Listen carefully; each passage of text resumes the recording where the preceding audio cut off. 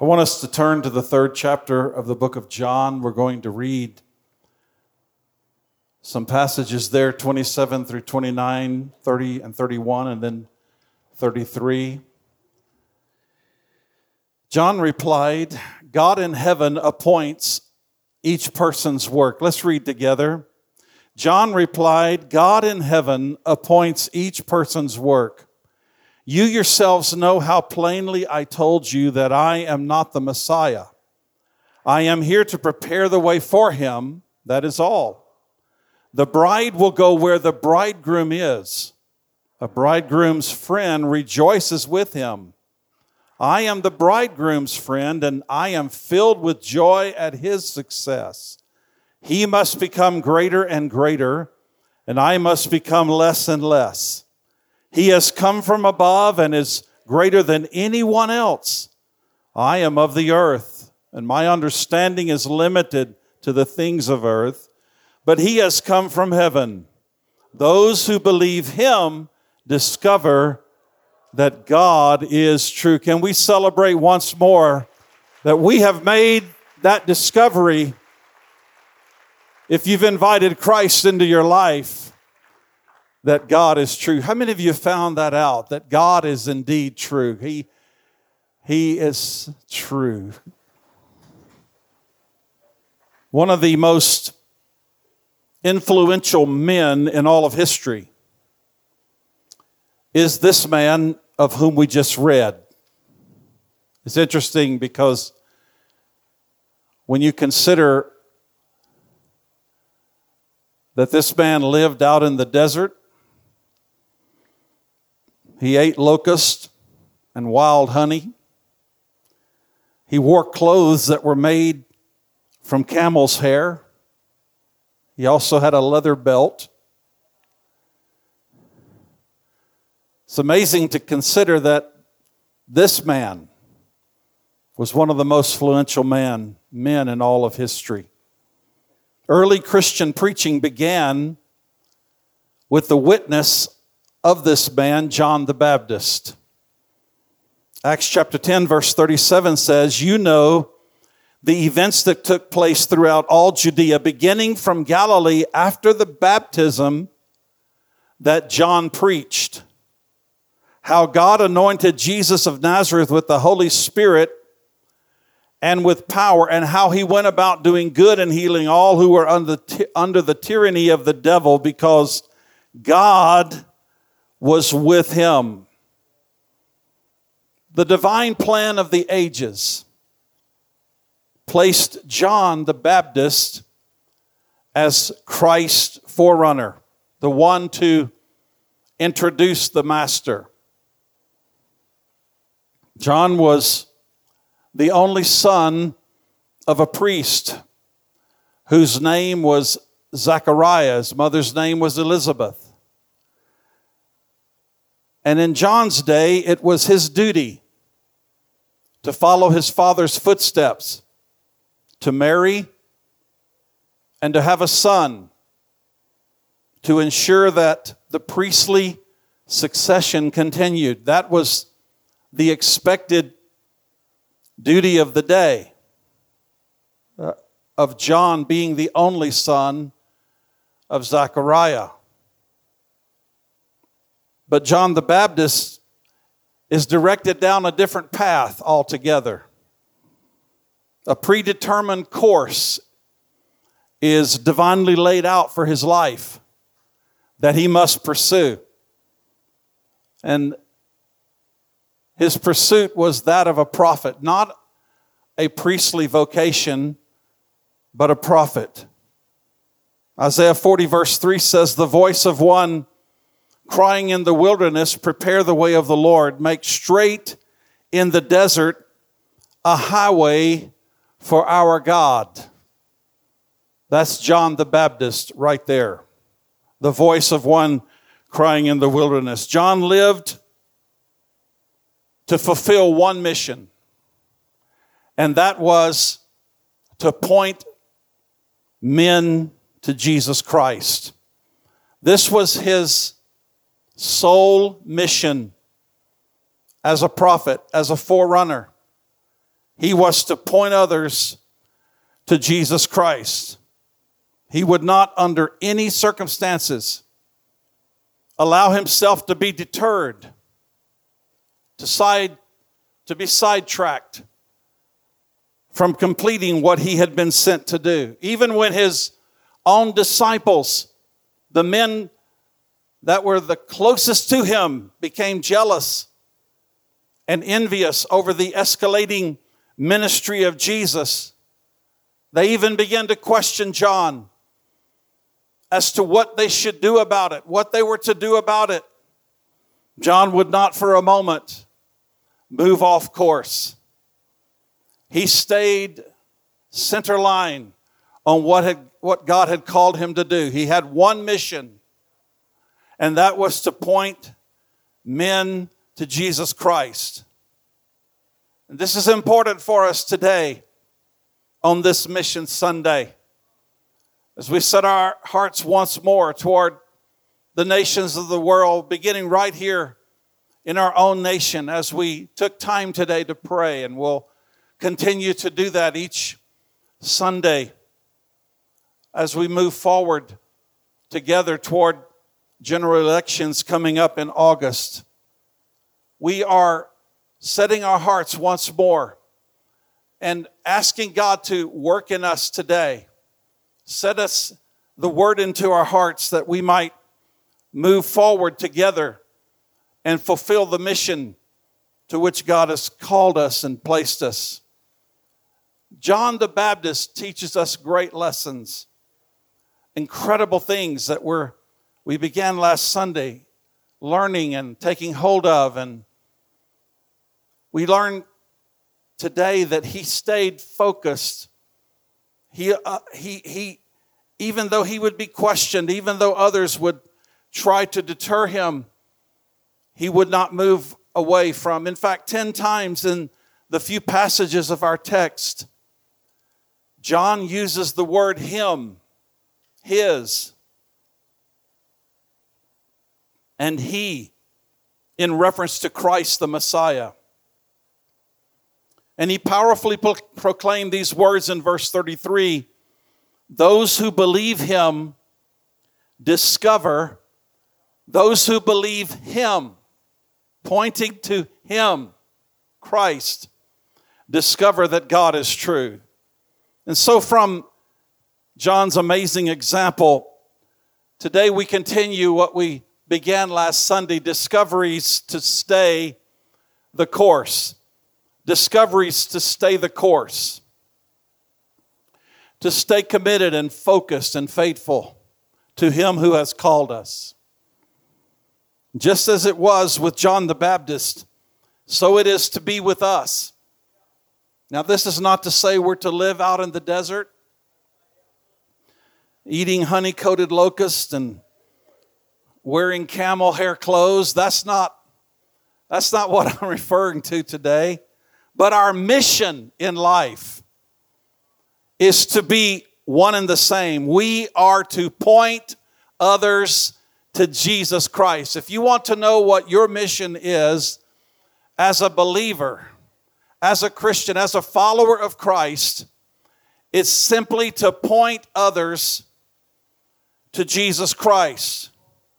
We are to follow, as believers in Christ, we are to follow the same course of John the Baptist. Everything about us, our choices, our lifestyle, our deportment, our stewardship, our words, our deeds, all of them are to display a life radically transformed. Anybody here been radically transformed by Jesus Christ? Come on, your life has been completely turned around. You've been changed. You're different. Everything about us, every aspect of our life is to display that transformation, as well as our commitment to the global cause of Christ. This is what it's all about. This is what it's all about. This is why we have been chosen by God. We've been redeemed. We've been brought out for the purpose of displaying in our world that our lives have been radically changed. And when people see that change in us, we immediately point them to Jesus Christ. He's the one who's transformed us. He's the one who's delivered us. And we're committed. We're committed to His cause. Wherever we may be in this world, we're committed to it. We, as God's people, are on mission. We are on mission. We're all on mission. Yet at times like John, we find ourselves encountering challenges. We desire to point people to Jesus, but we can be tempted by distraction. We can be tested. We can be tried. We can find ourselves intimidated. We can get discouraged by unfavorable, seemingly unending circumstances that can take us off course. And if we give permission to these and any other issues or challenges that are designed to slow us down, we can struggle to maintain the cause to which we are to be committed, to demonstrate the love of God and the goodness of God to everyone around us, that they can see there's a difference in us, that we are not like we used to be. Aren't you glad? We've been changed. Allow me to explain a bit more so we can make a discovery today to stay the course. Let me look just for a few moments at this man, John the Baptist, and make a discovery right here. Humanly speaking, John faced a temptation that could have easily overcome him. He had been at the crest of his popularity in this place right here in John chapter 3 where we read. He had just been at the very peak of his popularity. All segments of society had come out to hear him. Some people said that he was Elijah incarnate. Herod himself was listening to John. But as Jesus came onto the scene, the one whom John faithfully pointed out as the Lamb of God, John's crowds began to diminish. His disciples, the disciples of John, began to question. Actually, they began to panic. They had committed everything to following John and serving John the Baptist. But now they're filled with questions and they're struggling. So in verse 29, in response to them asking, in response to John's disciples asking, what are we to do? John employs an illustration drawn from a marriage ceremony to depict the way he saw his relationship with Jesus. And from this, we're going to discover a key to stay on course. When this pressure was upon John, questioning him, and he's seeing that so many are now going to Christ, and he is diminishing, his ministry is diminishing, and Christ is coming into the fullness of what he had come for. John employs an illustration from a Jewish marriage ceremony. He described himself in verse 29 as being the bridegroom's friend. The bride belongs to her husband, not to him. The bride belongs to the husband. Verse 29, the bride will go where the bridegroom is. A bridegroom's friend rejoices with him. I am the bridegroom's friend, and I am filled with joy at his success. The bride belongs to her husband, not to the friend of the bridegroom. And so it is the church. The bride of Christ belongs to him. And John made it clear through this analogy that it is to be expected and desired that the people will come to Jesus. Not to him, but to Jesus, the bridegroom. I am the bridegroom's friend. And his success is what matters. So verse 29, the latter part of our text, John humbly stated, I am filled with joy. I am filled with joy at his success. At his success. And here's the second discovery to stay the course on this Mission Sunday, and that is to discover the joy. To discover the joy of humbly serving Christ's cause. Discover the joy of humbly serving Christ's cause. That's the takeaway from this incredible analogy. I'm going to break it down for us a little bit more here in a moment. Discover the joy. I am filled with joy, guys, at his success. He must continue to increase. I must decrease. I am filled with joy. For the plan of the ages is beginning to unfold. I've done my part. I've pointed him out. And I'm full of joy. And I humbly step back. But you know what? John continued to baptize.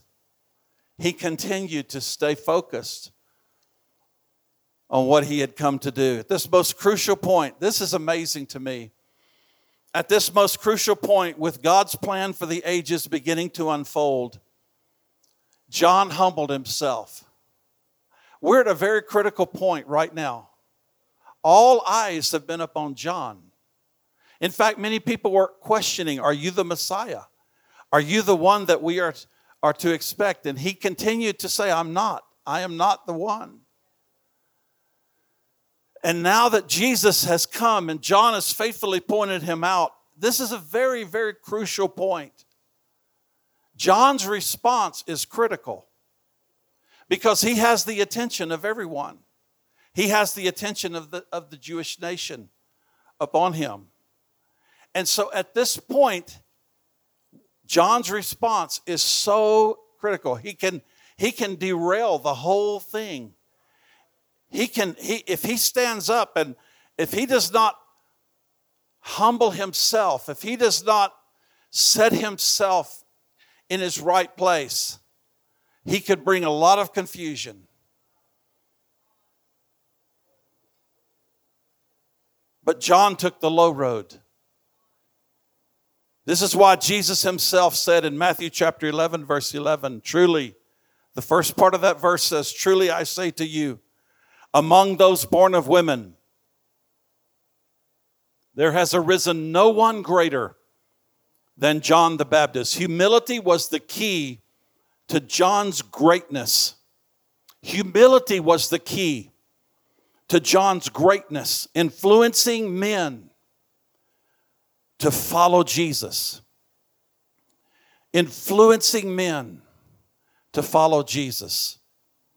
This is why John compared himself to a best man at a wedding. And I want to look at this a little bit more in detail. As I began to study, I found it intriguing that right in the midst of this most critical and crucial moment in the history of the church, in the history of Christ's coming and now beginning his 3.5 years of public ministry, all eyes are upon John. Well, what will John do? In the midst of this moment, John begins to talk about the bride and the bridegroom and the bridegroom's friend. So I began to study, and find out what this is all about. And here's what I learned. The friend, John said, I am the bridegroom's friend. That's me. The friend of the bridegroom had a unique place at a Jewish wedding. He acted as the liaison between the bride and the bridegroom. He arranged the wedding. He took out the invitations. He presided at the wedding feast. The bridegroom's friend brought the bride and the bridegroom together. But he had one special duty amidst all of these other responsibilities. The bridegroom's friend had one special duty. His duty, his special duty, was to guard the bridal chamber and let no false lover in. This was his special duty. He was to guard. Once he took out all the invitations, he presided at the wedding feast. He did all the arrangements. He brought the bride and bridegroom together. Then he would stand at the bridal chamber and he would post himself. It would be dark around him, but he would stay there so that no false lover could enter. He would only open the door in the dark when he heard the bridegroom's voice. Therefore, he had to recognize the bridegroom's voice. It was in the recognition of the bridegroom's voice that the bridegroom's friend would open the door and allow the bridegroom to come to be with his bride. When he heard the bridegroom's voice, he was glad, and he let him in. Then he went away, and he went away rejoicing, for his task was completed. His task was done. John the Baptist said he found his fullness of joy in his master's voice. Come on, can we appreciate John the Baptist? Amazing. He found the fullness of joy in hearing Jesus' voice, knowing that Christ, the Lamb of God, slain from the foundation of the world, had now come to redeem fallen man back to God and to gather to himself his bride, which is you and I, his church. John was filled with joy. This is the heart of what I want to say to you, knowing that Christ, whom John said, behold, the Lamb of God, who takes away the sins of the world, had now come and had now begun his public life. His public life of ministry had now come to move onto the scene to redeem fallen man back to God and to gather to himself his church, his bride, you and I. John was filled with joy. Hallelujah. Matthew chapter 11, verse 11. Jesus said, I can guarantee this truth. Of all the people ever born, no one is greater than John the Baptizer. Yet the least important person in the kingdom of heaven is greater than John. I brought you back to this verse once more because I want you to see the latter part of this verse. Yet the least important person in the kingdom of God is greater than John. Oh, may we discover anew the joy. May we discover anew this joy of introducing lost mankind to our Savior. May we indeed, those of us who He has brought into His kingdom, those of us whom He has translated out of the kingdom of darkness into the kingdom of his dear Son. May we once again discover the joy of committing ourselves and living for his kingdom, living for his purposes. May we humble ourselves at his feet. May we go forth humbly bearing this message of life and this message of hope to a broken, devastated world. May we find great joy in being used of God to go forth in the global cause of Christ, that all men might be set free, that men might come into and be part of the great kingdom of God in the earth. Come on, I thank God today, and I bless God today that I know him. Aren't you grateful that you know Jesus? Come on, Savior, Lord, King. Pastor, I need to just discover once more that joy. I need to discover that burden, that longing, that I know God has placed me and strategically put me where I am, yet I'm finding myself distracted. I'm finding myself burdened down and weighed down. And I just want to come and humble my heart before the Lord today and just acknowledge my need to rediscover that joy of serving, that joy of standing watch, that joy of taking this message of life and hope to those in my world. Come on, I want you to lift your hand today if you need that, and I want to pray with you. Father, in the name of Jesus, we just stand before you as your people. We are indeed your bride, your church, whom you have purchased, whom you have bought, and by your own blood. And we thank you and we bless you today. And we ask you, Lord, that you would work deeply in us and that we would return to that place with joy. Shall we draw water out of the wells of salvation with joy? We discover it once more, oh God, of being used by you to see transformation come to someone's world, oh God. That we will go forth, my Father, knowing that it's only by your grace that we've been saved. We humble ourselves in your presence to acknowledge it's your doings, God. It's all because of you. And we thank you today. Fill your church, Lord. Fill your people once more with that joy which is our strength to stay the course. That joy which is our strength, God, to stay faithful and to stay committed, to stay focused on being used of you, oh God, to see your purposes fulfilled as John saw in his day and in his life. And we thank you and praise you in Jesus' name. Amen and amen. Yeah, come on, let's praise him today and magnify him today. Everybody have an amazing week.